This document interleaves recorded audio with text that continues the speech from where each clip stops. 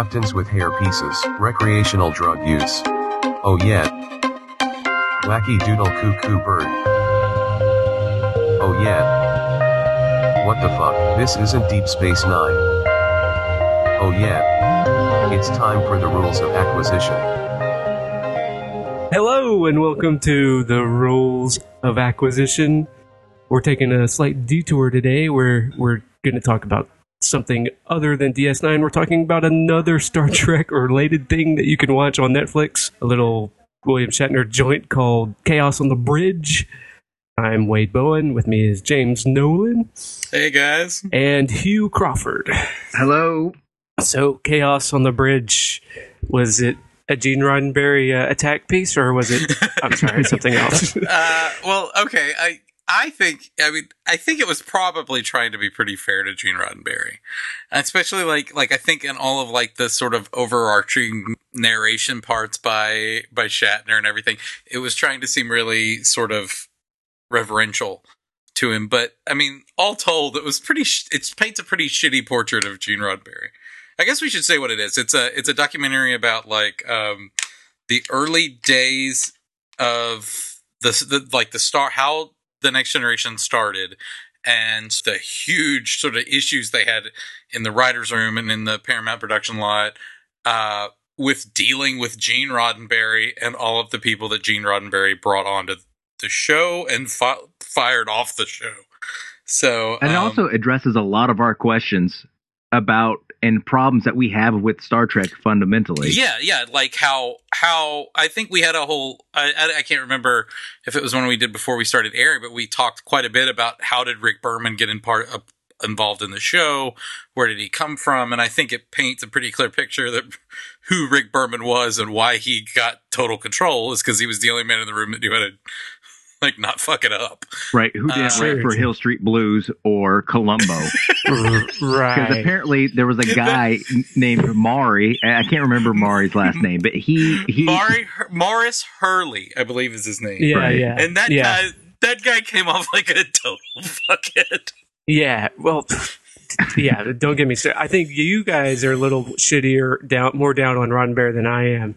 I still hold out something that I try to take the side of the Dave Berman and Rick Berman. Sorry, that's a whole other. Oh my god, Dave, I don't know what Dave Berman thinks of it. Yeah. Oh my god. Now I just want to know what Dave Berman thinks about Gene Roddenberry. Yeah, right.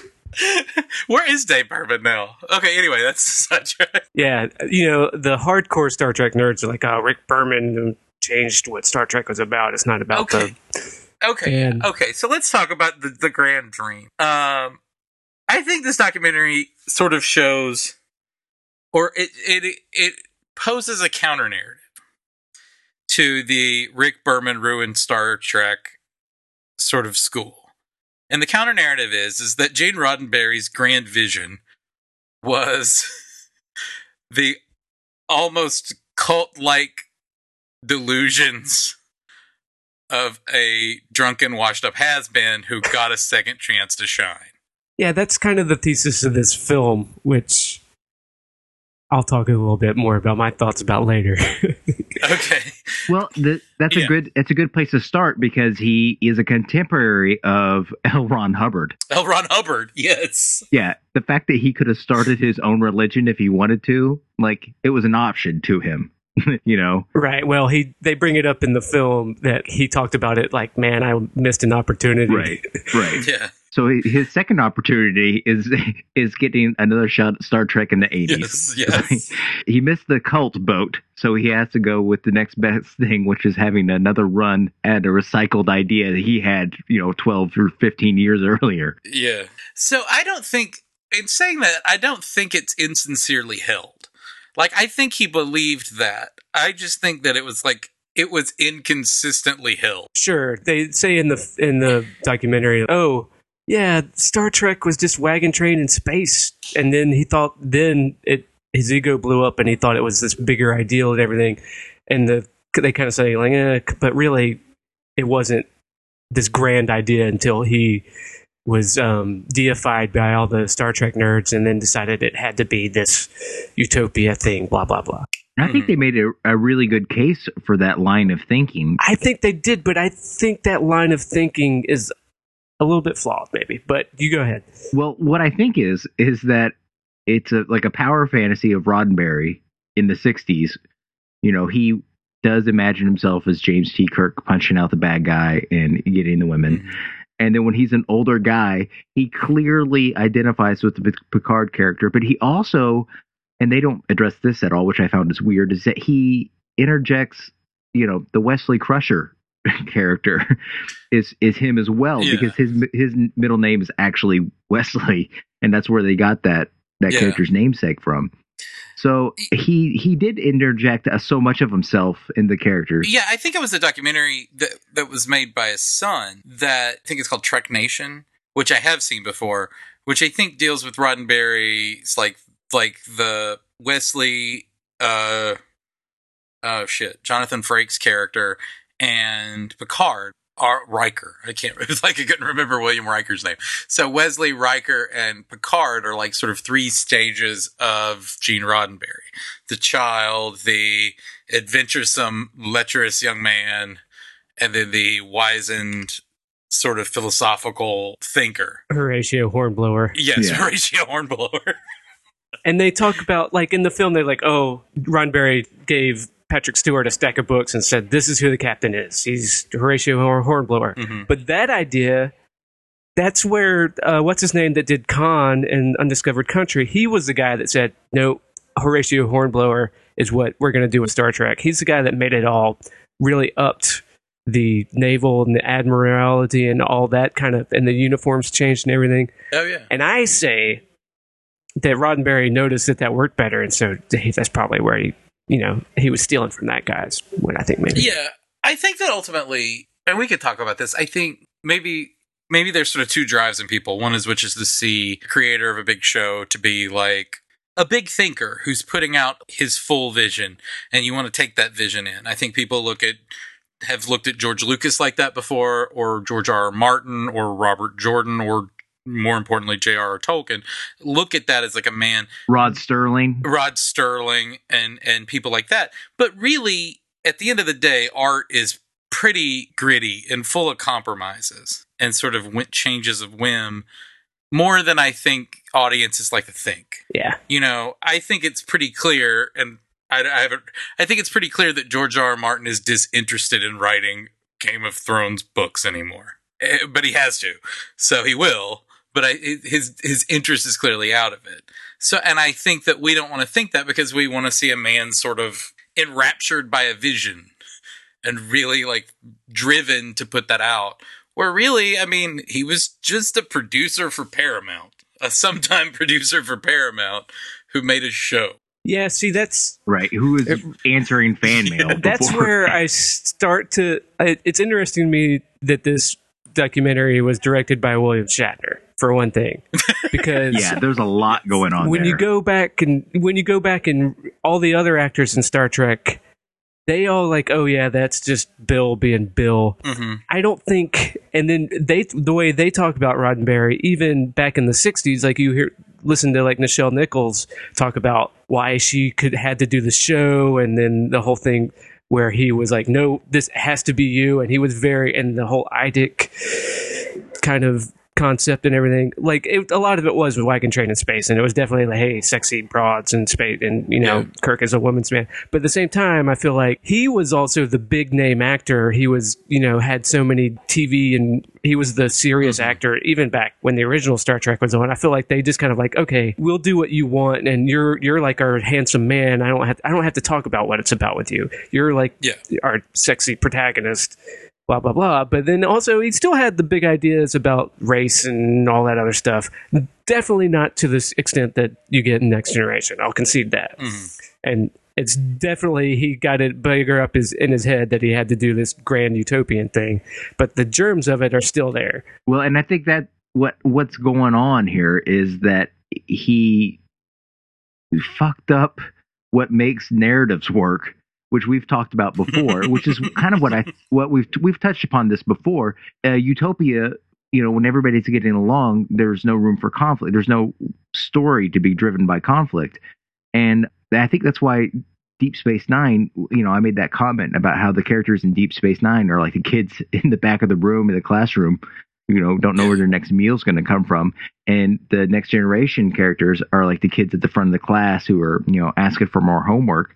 They're goody two shoes. It's because, of Roddenberry's insistence on, no conflict between the characters. Yeah. And the documentary stops basically at season 3 when everything was working. They throw all the Roddenberry stuff out. Right. Well, except they don't. They realize I think Maurice Hurley is the biggest shit in that whole thing, because he's the one that's like coming out. This was bullshit. He'd never respected the ideas to begin with. He's like this contract guy. He did all these cop shows or whatever. He's the Hollywood television guy that they brought in to write the show, and he never gave it. He was like, "This is fucking stupid," but oh well, I guess we'll see what they do. And they're doing all this plot-based stuff that I will agree, the ideas don't work at all. But at the same time, without that kind of core philosophy behind it, you don't get the better Star Trek that comes later. When, not that they throw out necessarily all the Roddenberry ideas, Berman, to his credit, comes in and says, okay, they were doing all this convoluted plot shit that was dumb and wasn't working. We're going to make it about characters. Mm-hmm. Where that's where it makes sense with all this, even with the utopian setting.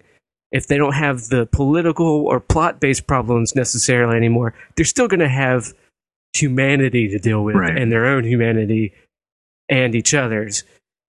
And that makes a lot more interesting. Whereas if they didn't have this kind of stumbling around, you would have something not quite as interesting. You wouldn't have had a bald Picard, because if you didn't have Roddenberry eventually going for it, you would have had Pike, the producer guy.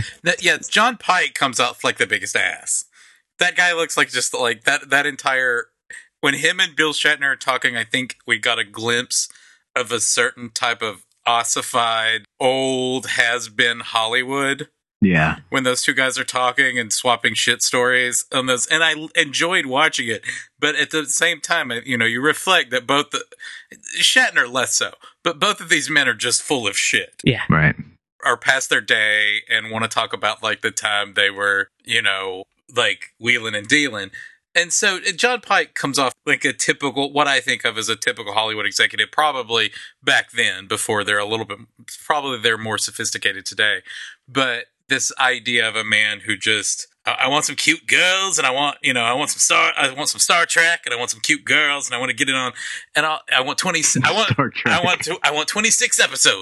and I want, all of this kind of bullshit that probably matters at Paramount Studios, but the 30 years removed, almost 30 years removed, it looks pretty ridiculous now to think that was what was important and they were focusing on with this show. But yeah, what I think is that I think that both Maurice Hurley was wrong man for his job, and probably Roddenberry wasn't a good shepherd of his vision, because I think he probably did. I think he was an old television guy. Yeah. And so if he's saying nobody has conflict or anything like that, and then he's sitting at a desk with 5 scripts where it's all about the damn Triclon core, I don't know, the warp core. He's like, why are people watching a show about warp core anomalies? They want to watch shows about people, struggle against his own heart or whatever. And so he realizes that these scripts are bad, and he realizes that his own edicts are not allowing them to change that. I thought the only person that didn't shit talk, even in the slightest, Gene Roddenberry in this documentary, was Brandon Braga, who said that he thought it was exciting, and who wrote some of the best episodes of Star Trek Next Generation. Yeah. But he said that it was interesting to work within that box, because you had to figure it out yourself. Right. Yeah, that's what I thought was interesting, his take, because I feel like the best stuff is when you are struggling with those confines, and you do have to bend them a little bit, which people give shit for Berman later bending it too much, but I feel that's probably unfounded. Well, if they're giving him shit for the movies, specifically the last one. Oh, yeah. The one with Tom Hardy. That That's some awful. True. I don't know. I think did you defend that once to me? Nemesis? No, that was you're thinking of somebody else because that's pretty Okay, good. So we're all indefensible. Nemesis haters. No. Okay. Yeah. If that was Rick Berman's fault, then fuck Rick Berman. Because no one can blame that on Roddenberry. So, Right. Yeah. so if that was Rick Berman, then fuck him. All right, guys, real quick, I want to touch upon one of the most exciting things about this documentary before this gets away with this too quick. When you realize when the guy says, "I come from a showbiz family," who that guy is. It's Mel Torme's son. Yes. I about flipped out. What? Yes, when I put that together. I didn't even notice that. One of the season 1 writers. Tracy Torme. Yeah. Wow. Tracy Torme, Mel Torme's son. Tracy Torme. It's interesting to me that if you come from a showbiz family, like Mel Torme's son, and you could do anything in Hollywood, that you choose to be a writer on Star Trek: The Next Generation. Well, he didn't have that voice. And could he do anything in Hollywood? Who knows? Maybe they're like, okay, we'll throw him on Star Trek. He's a what? Yeah. Well, I guess that's a testament to what he could do. I don't know, but it's interesting to me that if you come from like a connected family in show business, that's what you choose. Oh, it definitely helps. Yeah. So I was saying while we lost you that the thing that I find most interesting about the show or about this documentary, for our purposes, talking about Deep Space Nine, is that it shows at the end sort of the cavalry that arrived was Mark Pillar and Rick Berman taking control of the show, and then giving sort of high rider positions to Brandon Braga and Ira Bear. Oh, yeah. And ultimately, and I guess Ronald D. Moore. Well, I mean, Ira Bear is like the showrunner for Deep Space Nine. Mm-hmm. And Mark Pillar, it was created by Mark Pillar and Rick Berman. So I think, and Mark Pillar wrote the only good episode we've had so far. So I think you see, like, these are the guys that made the Star Trek we like. Yeah. Right. And so it was interesting to watch, like, they took this sort of vessel and turned it, and it is a thing that it was nominated for an Emmy in the 90s against NYPD Blue. And I mean, they didn't win, but I mean, it was against like bigger shows, and it was a first run syndication show and no one knew what time it was on. Right. Didn't have a national push. So, I mean, that's a big deal that these writers did that. And they went on to do interesting things since then. So I think in my interest to see where like good quality things come from, like, I think that was, sort of interesting. I think that we can look back on it the same way that 10 years from now, watching a documentary about the writer's room of Breaking Bad will probably be really interesting. So, I don't know. Will it? Or will it? Everybody on the writer's room for Breaking Bad said, yeah, it was great. Yeah. There was no conflict. It worked perfect. We all got along. He was a great showrunner. He knew exactly what he wanted. Yeah. Yeah. It's easy to do that when everything goes your way. I do think that that's like like, I noticed something about like a difference between this era of television and the era of television that we live in now, which I don't know if I've ever said this on this podcast, but we are living in the greatest era of television ever. Sure. Where television shows have risen to the level of the art of our, art. Yeah. The art of our generation. So it's interesting to see how a writer's room works today, like how Breaking Bad worked, where Vince Gilligan would call in these guys and then they would sort of plot on some sort of yarn board, plot out the season. And then everybody got an assignment. You get to write this chunk of the season, and then they go, and then it goes there. From there, it has to be so much different than just the way it seemed is you just pitched a show and they went with it or told you no, and then they would rewrite it or not. And it just seems so chaotic when I'm sure Rick Berman was probably saying in meetings, I would really like the season to go this way, but no one's writing us that way. And so that was probably frustrating to him, where now Rick Berman would be the Vince Gilligan of the show. And he would say, right. He would take a writer's credit and he would force the show to go there. Right. If he had to write it himself. So I think that's sort of the, it's sort of interesting because it seems like we're living in this sort of auteur era of television where it's Matthew Weiner's Mad Men and Vince Gilligan's Breaking Bad and Damien Lindelof's Leftovers. Right. It's interesting to go back to a time period when they were, I get the image of Rick Berman just sitting in a room waiting for a good Data story to fall on him. We keep complaining that there's not been a good Dax episode, which we get a good Dax episode next week, but like we haven't had a good Dax episode. You know, I get the feeling he's just like, one of these days. Yeah, if Denise Crosby was cast as Dax, she would have quit 3 episodes ago. I thought it was really funny when she was like, "Can you just make a cut out of my legs?" Oh, right. Yeah, that was pretty good. Because you do for whole episodes in the first season. You just see she's just the pair of legs behind Picard's head, and yeah, no, I can see that as being frustrating.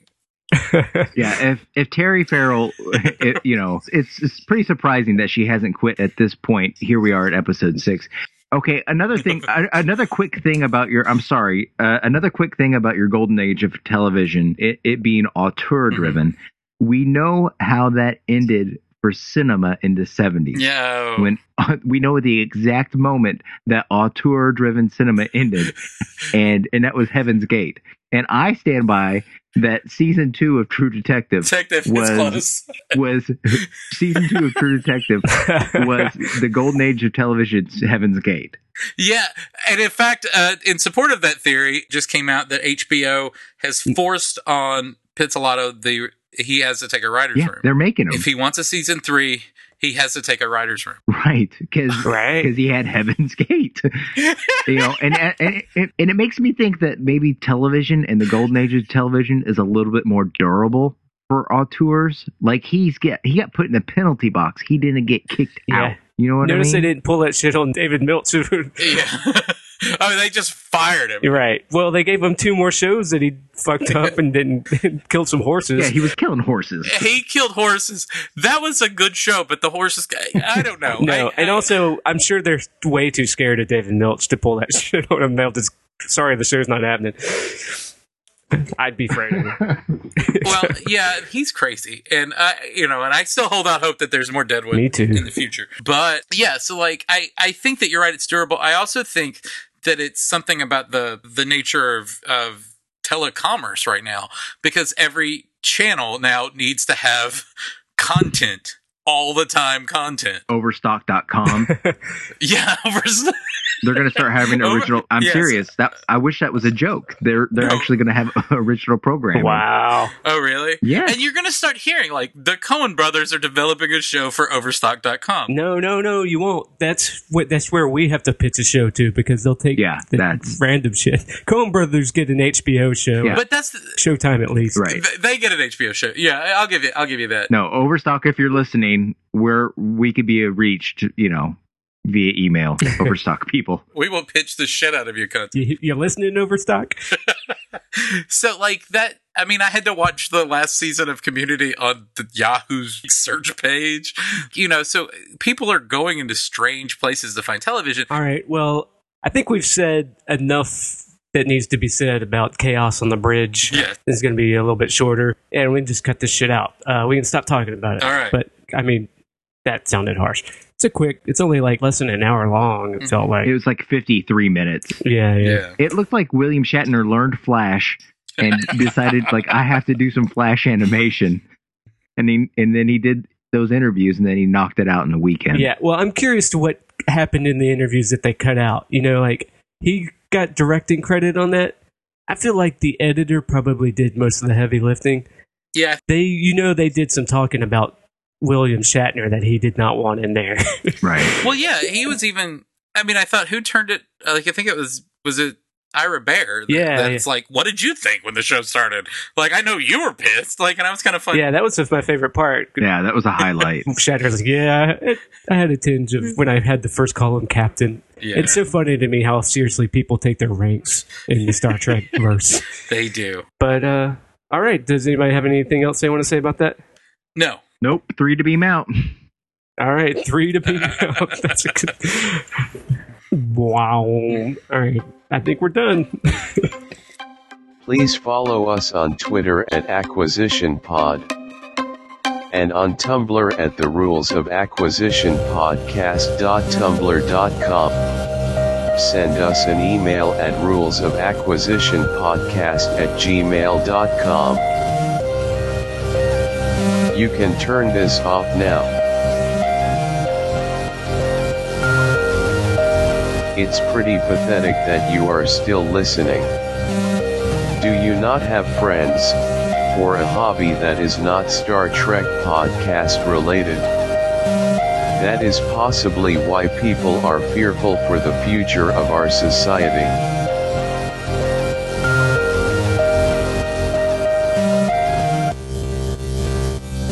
We believe in you. We know you are better than this.